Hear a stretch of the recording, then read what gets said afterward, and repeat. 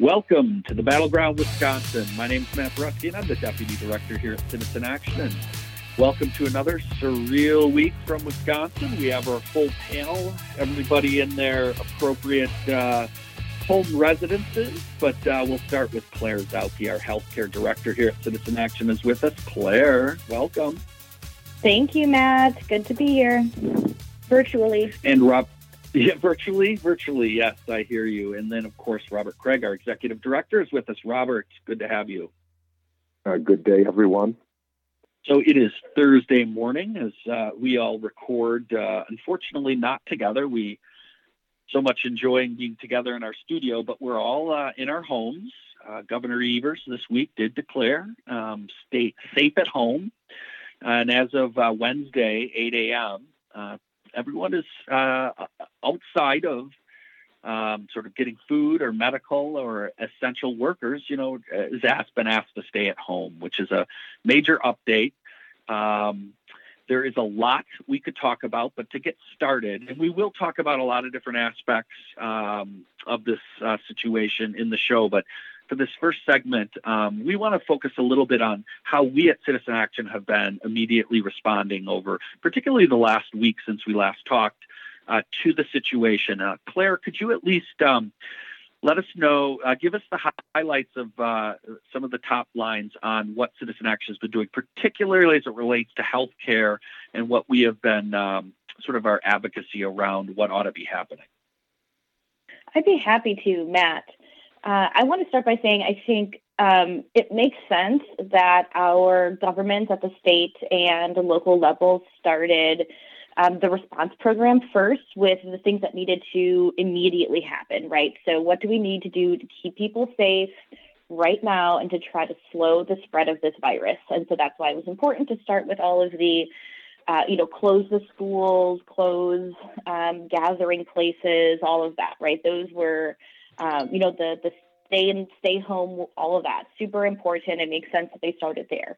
But now that we've done those things, we think here at Citizen Action that it is important that our government at the state level in particular start focusing on what can we do to ensure that people stay healthy and get healthy.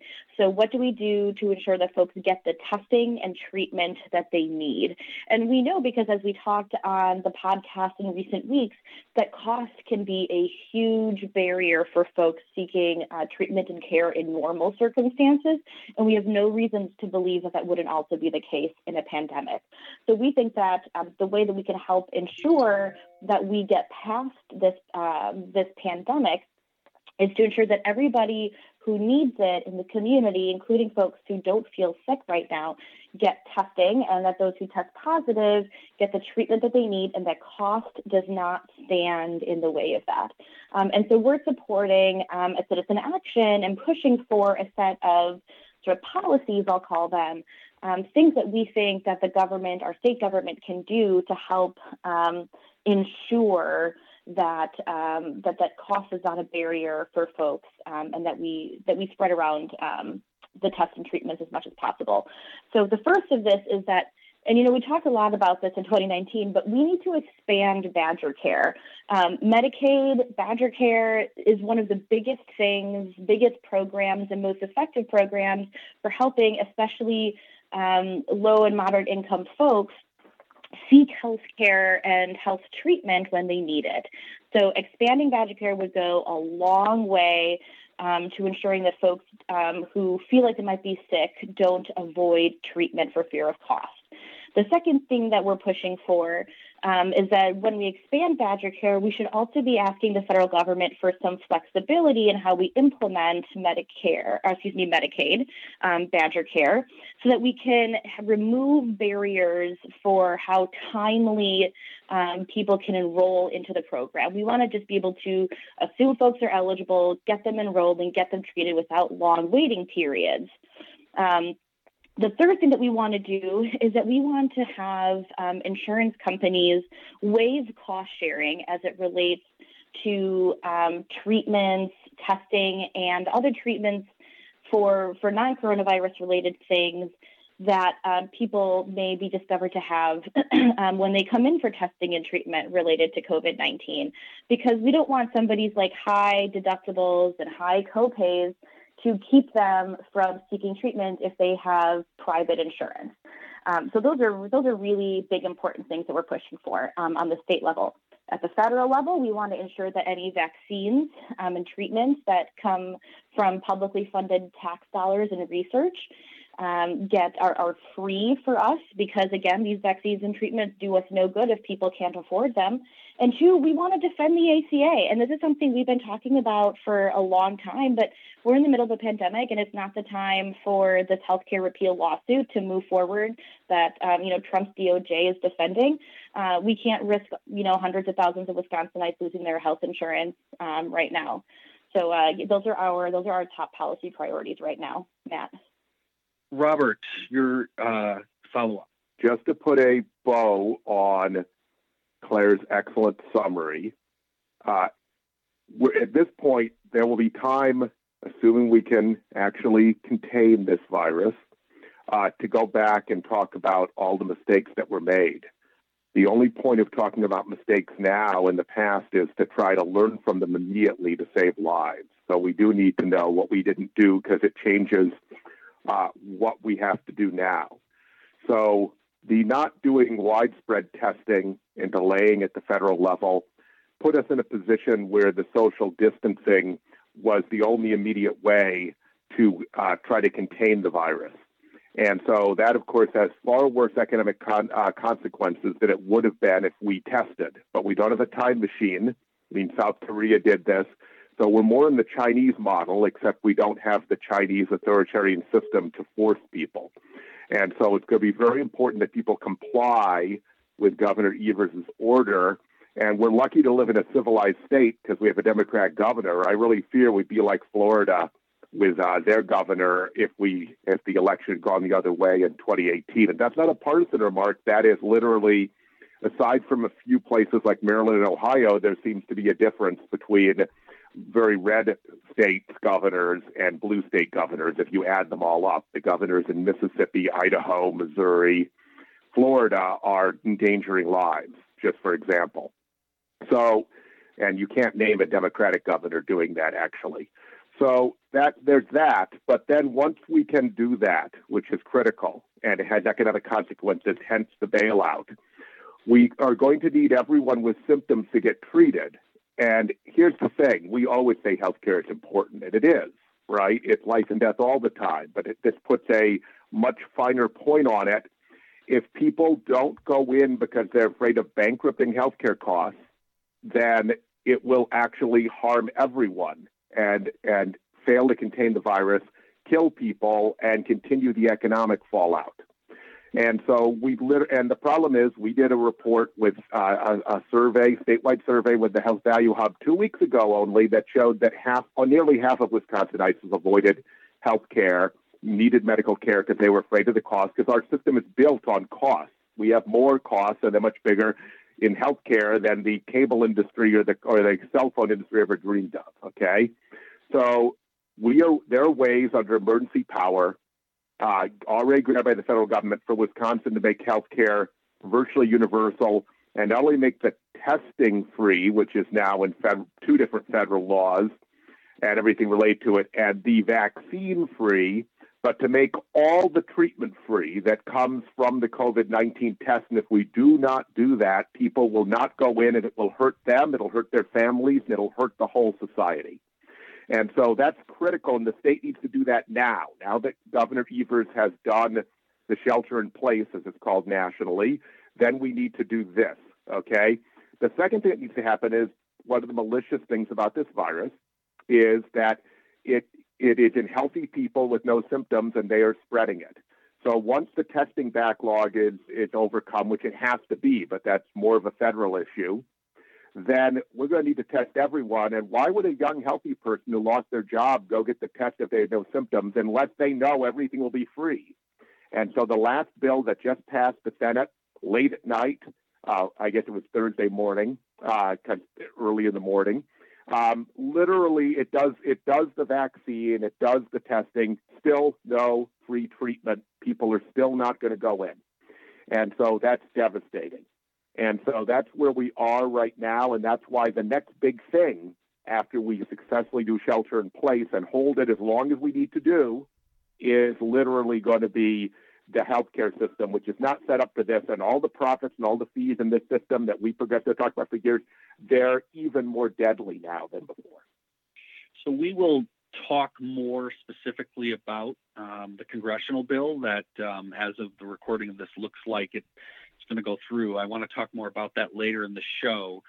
However, we are close to a break. On the other side of this break, we are going to have a guest. We are going to be joined by Susanna Dyan from Caring Across Generations. We're going to talk more about the coronavirus, and in particular, we want to talk about the comments of the Lieutenant Governor of Texas and talk more about that and how it relates to the idea that we ought to have universal family care for everybody to make sure they get the kind of care that everybody needs.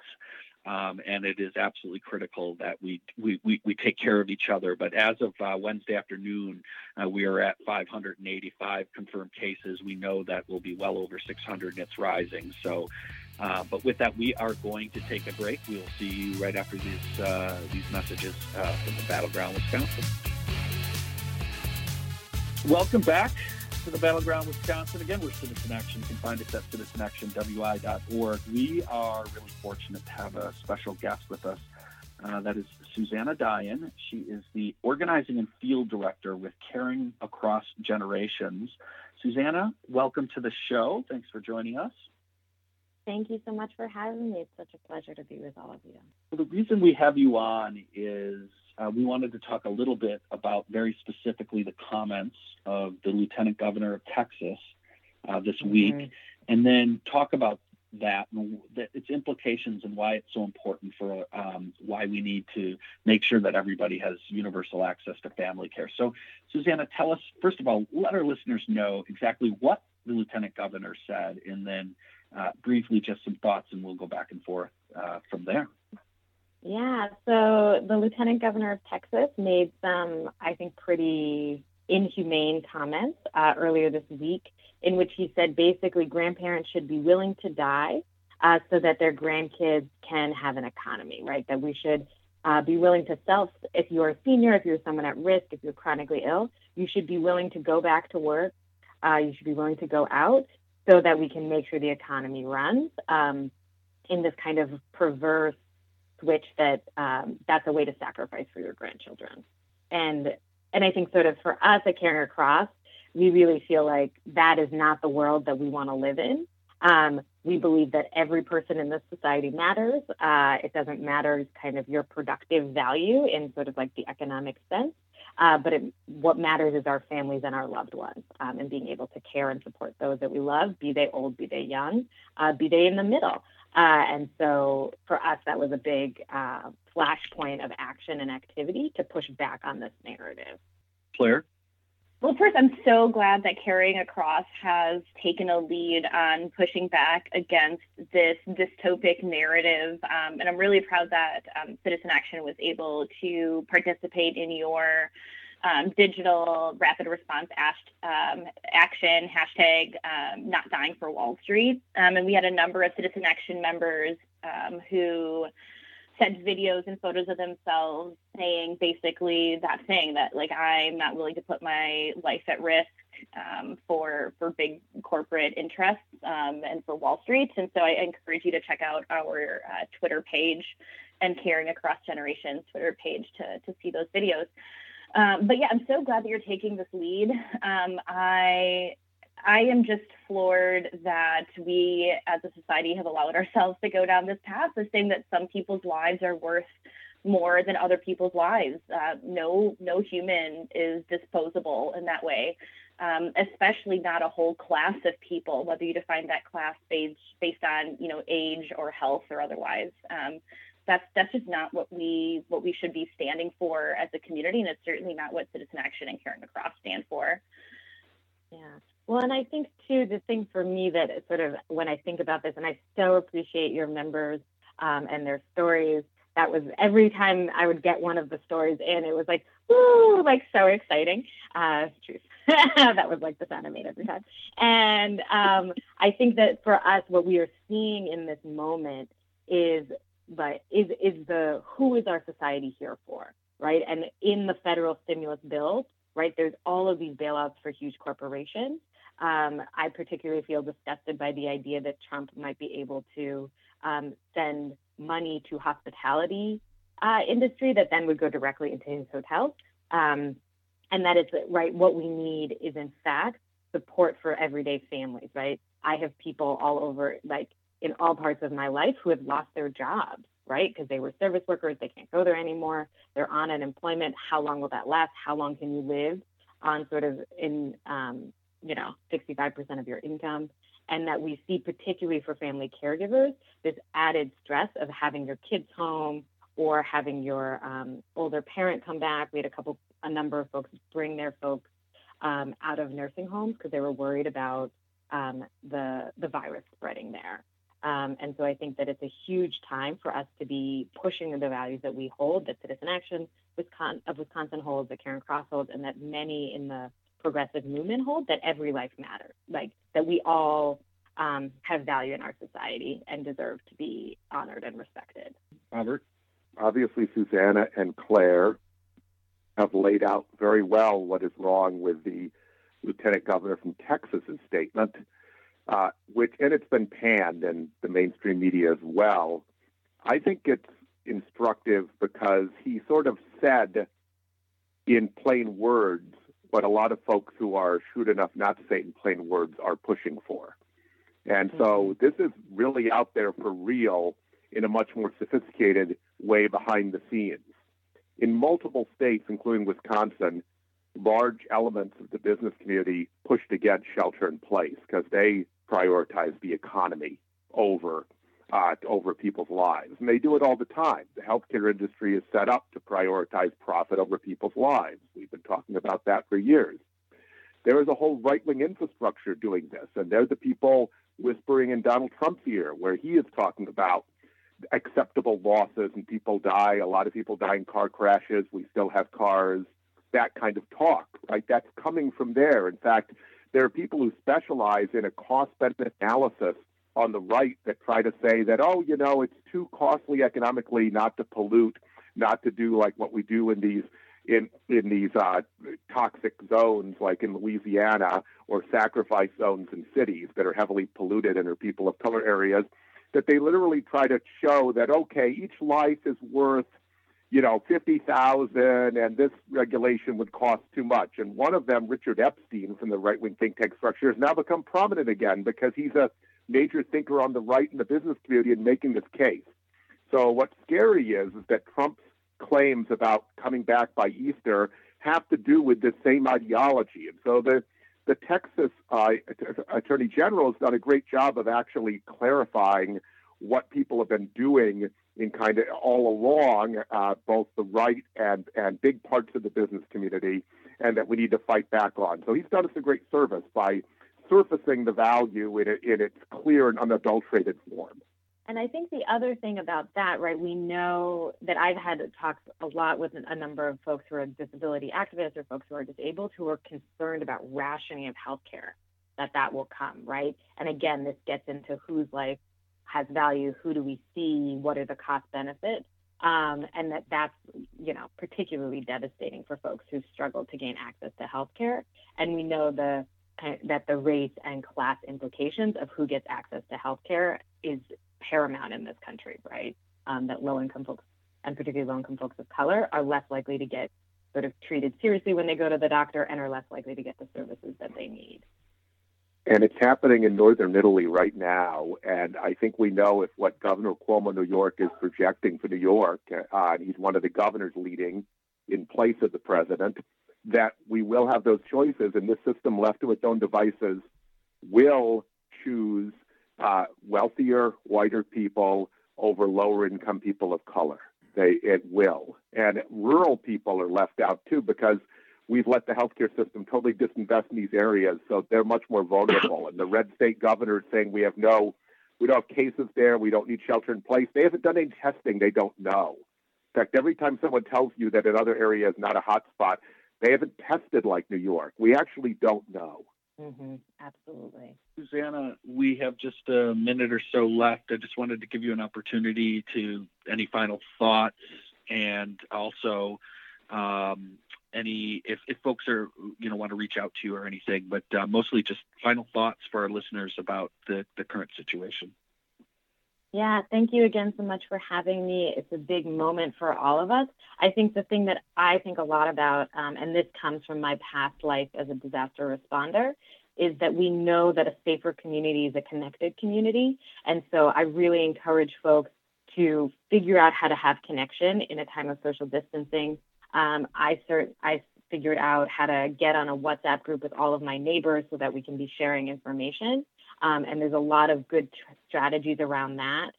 You can, knock on a door and then walk 6 feet away and have a conversation, but that this is a time where actually we have to figure out how to come together and support each other, both just for our own emotional and mental well-being and health, and also to be moving our country in the vision of our values and not letting it be decided by corporate interests. Yeah, I also want to make a quick plug for Susanna and Caring Across Generations are partnering with us to run an electronic postcard campaign to members of Congress in support of universal family care, which is something that we've been supporting for months now before this pandemic, but I think is going to be even more important as we make our way through this. And then after the follow-up, the fallout of the pandemic, people are going to need more care as they heal and as our society heals. And so ensuring that everybody can avail themselves of that type of care is really important. So keep an eye out for the link that we will be sending out in the weekly this week about that. And we encourage you all to fill it out so that Caring Across can get postcards on your behalf to our members of Congress. And with that, we have got to bring this segment to a close. Susanna, thanks so much for joining us. We'll also be on our webpage here for the podcast. But thanks a lot, Susanna, and please stay safe. Thank you. You too. With that, we got to go to a break. We'll be right back after this message at the Battleground, Wisconsin. Welcome back to the Battleground, Wisconsin. Again, we want to thank Susanna Dian from Caring Across Generations for joining us in the previous segment. If you didn't get a chance to listen, I encourage you to go back and listen to that segment. But we need to spend a little bit more time talking about sort of some of the political implications of the current crisis. As of recording this morning, the Senate passed another coronavirus bill. It was held up this week for a number of reasons. We might get into that, but it looks like we're about to have have a bill passed. So I want to get the panel's reactions to the content of that bill. Robert, why don't you get us kicked off, and then Claire, you give us a follow-up. Okay, this is literally the biggest relief bill ever, all because of this coronavirus crisis. So it tells you the economic fallout, and it's amazing that such a thing was done in this political context with this Republican Party and Democrats signing off. And so as a result, it has a number of things we like as progressives, as a number of things because you had to appease Trump and McConnell and the Republicans that we would prefer not to see. Massive giveaways, though the Democrats, Nancy Pelosi and Chuck Schumer and the whole group managed to get better protections in. So there's going to be direct payments of roughly $1,200 per person. So to help deal with this, there's going to be a very extended unemployment insurance, and that supplements the state insurance. And that's great. So there was an attempt by Republican senators led by Lindsey Graham and by John Cornyn and others they tried to block it, claiming that some people might get more money than they currently make and that was somehow outrageous, even though they have no such concerns about huge corporate bailouts. But it did stay, thanks to the strength of the Democrats. There's needed help to hospitals and to health care around the immediate crisis. There is free coronavirus testing. Again, it was in the first bill as well. And then there are huge grants to large corporations, loan guarantees, and forgivable loans for small business. and a number of other things. We go into the various sectors, and a decent amount of money, $150 billion for local and state government. So that's not enough, but at least gets us started because state and local government are spending a huge amount of money on this. And so we've had bigger unemployment spike now than we've ever had recorded. That's how bad this is right now. I would say the downsides real quick are that the money that's going to go to big companies is going through the Fed very efficiently. The money going to small business is going to go to the Small Business Administration, which is notoriously difficult to work with and slow. And so small businesses are not going to be aided as much because they're getting a lower level of service, whereas the big corporations get first class. This was extended unemployment to gig workers, which is huge victory for the Democrats. And the direct payments are also people who didn't pay their taxes, didn't owe any, but it's going to be harder for them to get and take longer because if they already have your bank information from your last tax refund or payment, it'll be right away. Otherwise, it'll be more complicated. But way more inclusive than anything we've done before, and the Republicans tried to block that, and we're not going to help anyone who is really poor, which is totally disgusting. So I'm skipping over big things, but the top lines are the thing is amazing and it has some huge pluses, but my God, it's $2 trillion, and it makes you worry about about what we'll have for other priorities like global warming later, but that's how bad the economic fallout is. So we do have action from Washington. Yeah, I think Robert covered the biggest, most important things. Obviously, there's been a lot of talk about the cash payments that would go to folks. For those of us like me who are policy wonks, we know that it's kind of hard for the government to just physically give money to people, and that usually when they do this, they do it in the form of like a tax rebate or a tax credit. And those tend to be actually like very ineffectual ways to send money directly to people. So thankfully, they did not do that this time. It will not come in the form of a tax credit, which is great. I want to lift up what Robert said about the massive infusion of unemployment insurance benefits for folks, almost 40 weeks.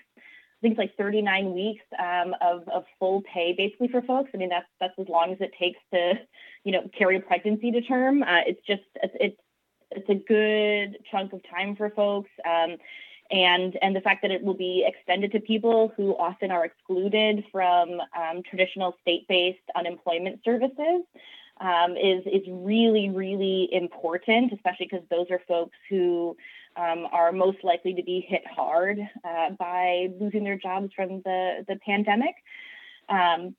One issue is, and this goes back to sort of the history of how this bill came about.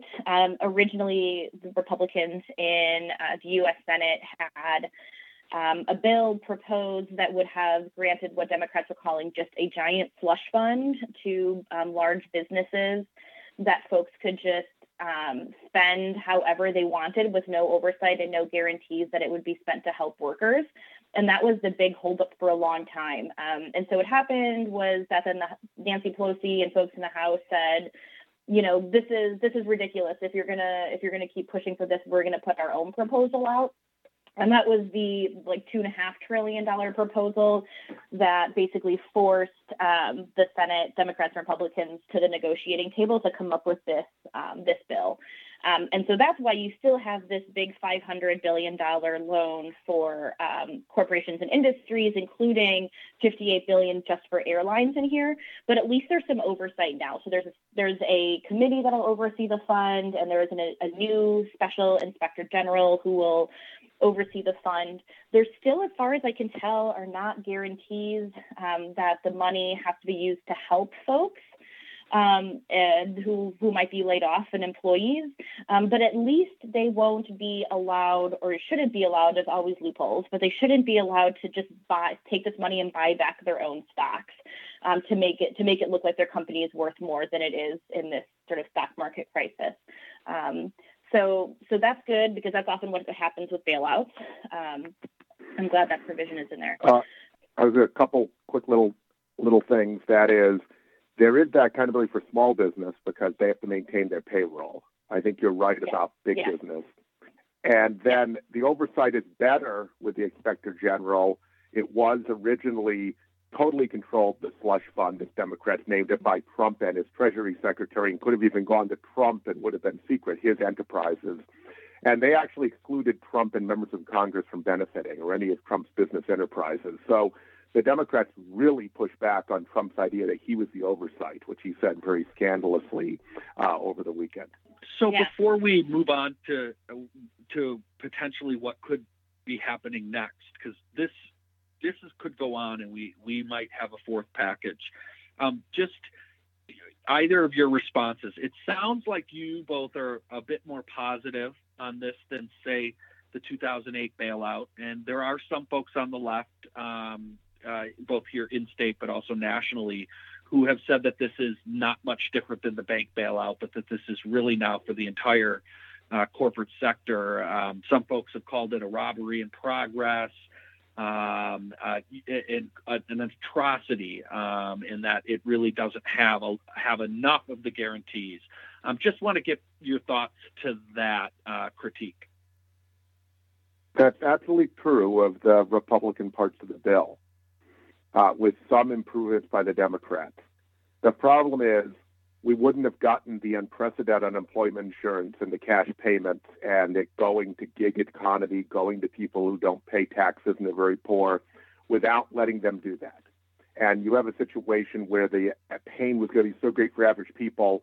Look, morally, the Democrats had no choice. They had to get a good enough deal and get moving on this. And so this is not the time. It's us having the Republican Senate and Trump as president is what caused that train robbery. At this point, they got as much as you get out of them as I can imagine without damaging people, and it would have done great damage if they had just tried to hold this up indefinitely. Claire, your thoughts? Yeah, I totally agree with that. I in general am not a fan of advancing bad policies for the sake of pragmatism, but when people's lives are on the line, I think it's okay to make an exception and say, let's not let the perfect be the enemy of the life-saving. And with that, we have just about a minute left. We're likely to have a fourth package, right, Claire? Yeah, so one of the big things that a lot of progressives were hoping for out of this package were things like student debt relief and a lot more sort of like indirect progressive policies that would help folks, because those appeared in that $2.5 trillion package that Nancy Pelosi proposed that forced the Senate to negotiate. And so I would expect the Senate and the House Representatives to soon be considering a fourth package that could have some of those more progressive, like indirect economic policies in them. So keep your eyes peeled in the coming days and weeks for that.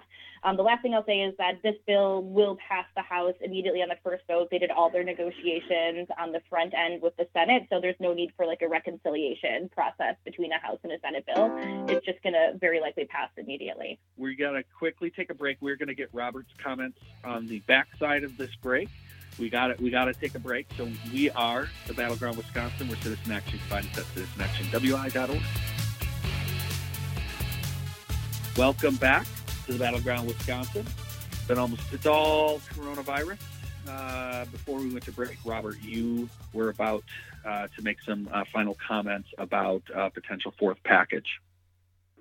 Yeah, no, I was going to talk about the president, the other source of power in this country, and I'm not going to talk about the mistakes he's already made. I'm going to talk about what he needs to do very quickly. Right now, he said it's like World War II, but he's not using the Defense Procurement Act, again, because big business pushed back. He has to do that. We have to produce enough protective equipment for healthcare workers, or we will lose healthcare workers. It'll risk their lives, and it'll risk everyone else's life. And we need to stop putting supplies on the open market where it's price gouged. It needs to be gotten at a reasonable price by the federal government and distributed where it's needed. In addition, we need national shelter in place, not a patchwork of states. We have a bunch of red states that aren't doing it and are risking lives. Mississippi's even banning their local governments from doing it, unlike most of them, which are letting local governments at least do it. And so there's a lot we need to do in order to lead. And the final thing that needs to happen is President Trump needs to stop misleading the public, because the Gallup poll information on how people are seeing this indicates a lot of Republicans, quite frankly, and other polling are particularly in red states, are not understanding the crisis, and they're risking themselves and their families and everyone else because it keeps being downplayed. And so it's got to stop. And the business lobby and the far right that's pushing Trump is all part of it. It's not just one man who's a bad leader. He is leading a whole movement that is all part of it. Fox News has been shameful, some of their hosts. Some of their news people have been perfectly great, but the opinion hosts, it's really scary. Thank you, Robert. With that, we do need to spend some time talking about the other thing that has not stopped, and that is the Wisconsin April 7th election. As of recording this morning, Thursday, the election is still on, but we have had some changes since we last talked, and I want to make sure that we're very clear with our listeners about what those changes are. So we have had voter registration extended. It had actually shut down for a day or two. It was part of one of the lawsuits.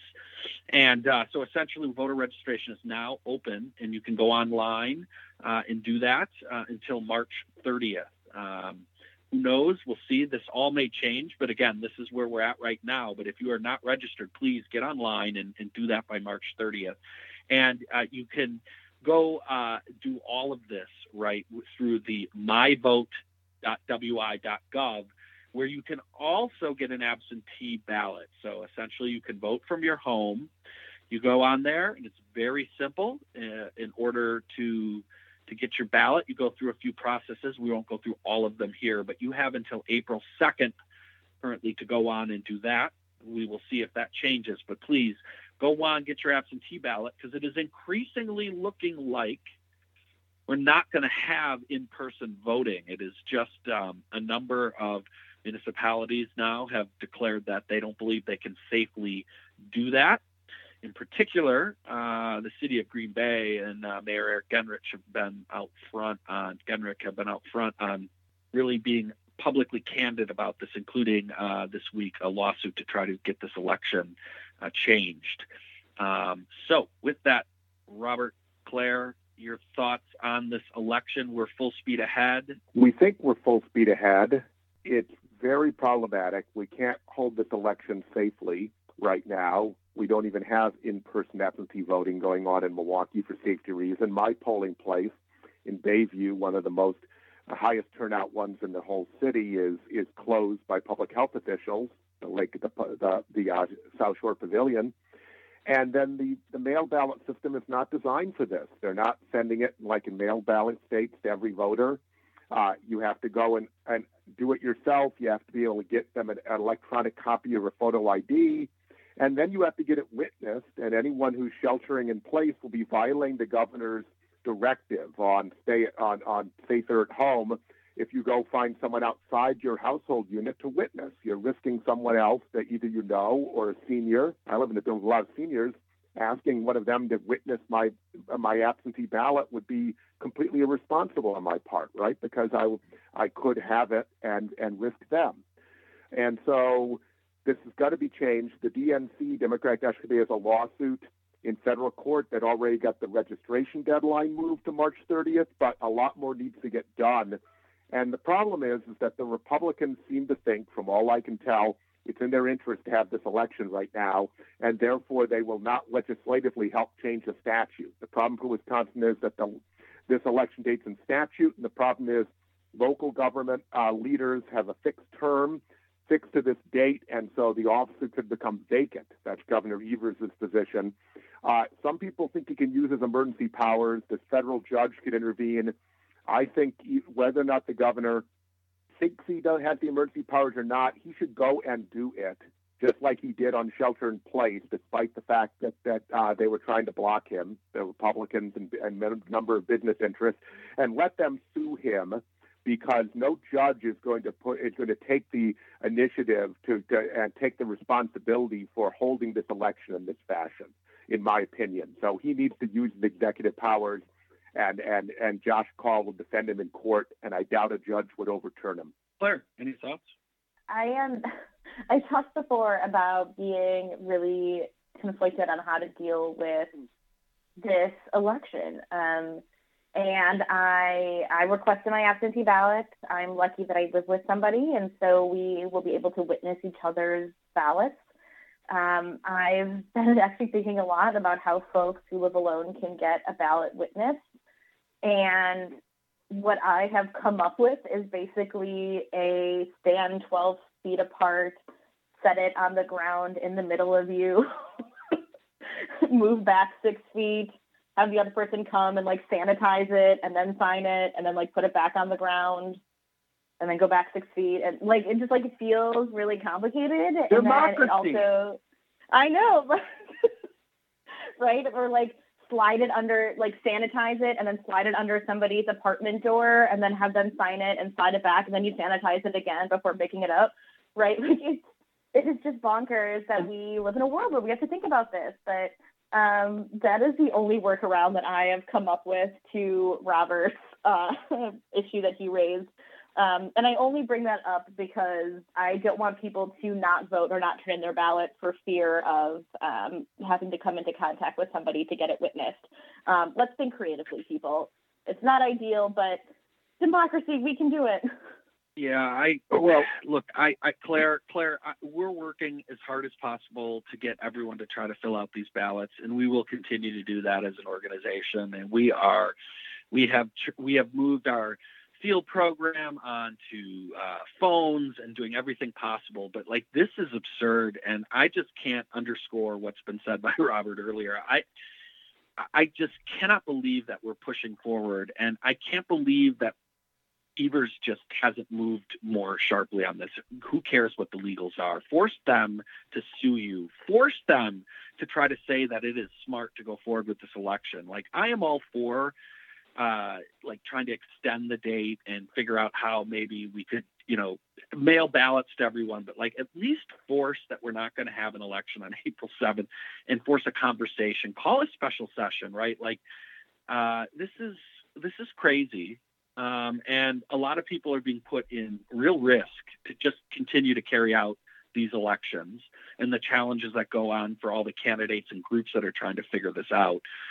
So it's just not to mention all the people that we would put at risk to actually carry out the poll workers, much less to count all these ballots, these potential virus-carrying ballots that could be being put through the mail and stuff. It's crazy to me. And it really does call for leadership here. But until that happens, folks, turn in your absentee ballots. Robert? I was going to say, we got to talk about all the people, low-income people, people of color, who will not be able to vote, people who aren't registered. This is disenfranchising. This is worse than most of the cases we've ever brought to federal court about disenfranchisement, to have it under these conditions. So it's not only a public health risk to do it, it's deeply disenfranchising. And I've mentioned, seniors who are not very tech savvy but are living alone. How on earth are they supposed to meet the photo ID requirement, which we know isn't even necessary? It was put in by the right wing in order to try to create a hoop to voting. We know that. And so I had said, I don't want to be too on the governor. He had to lift heaven and earth due to shelter in place, which he had to do. And there's still time to deal with this election. We haven't had it yet. And so I mentioned emergency powers. The other thing you could do is hold the special session, because right now, Robin Vos and Scott Fitzgerald aren't even being made to take a position clearly publicly and be held accountable. And we need to remember, I was very worried Friday night when Governor Evers on public television indicated that he'd only do things that he could agree with privately with the leadership of the legislature. I thought that cuts the public out, and they're a big part of democracy. So I'm glad he ignored them and did shelter in place. Now he needs to either use emergency powers, or he needs to have a special session, let them take responsibility for what's going to happen, which is actually a lot of people are going to actually end up dying if we try to hold this election. Claire, you get the last word on this. I can't solve all the problems that Robert just presented because they are all so legitimate. But one of them that I can solve is the issue of needing to upload the photo of your voter ID. If you go request your absentee ballot online and you check the indefinitely confined box, you don't need to upload a photo of your ID. Received guidance from multiple city and county clerks that manage elections on a local level, who have said that they are counting this outbreak as an excuse for people to legitimately, legally, and without fraud be able to check that box because you are functionally confined to your home. So go ahead, check that box, then you don't need to submit a copy of your ID. That's great. The governor needs to tell everyone that. Not everyone is as good at life hacks as Claire is. Claire's a very capable person. But literally the whole public needs to know that, and they don't.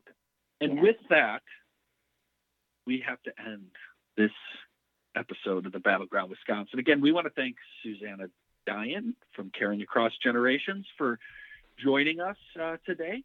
And of course, I want to thank Brian Woolridge, our producer, who is continuing to put the show on from his home, and all of you, both Robert and Claire, for doing this from your home. And our listeners, please share this podcast. There's a lot of folks. This is a good opportunity to expand our listenership, and we think our content's worth it. So please share this podcast with others. And we'll see you next week here at the Battleground Wisconsin.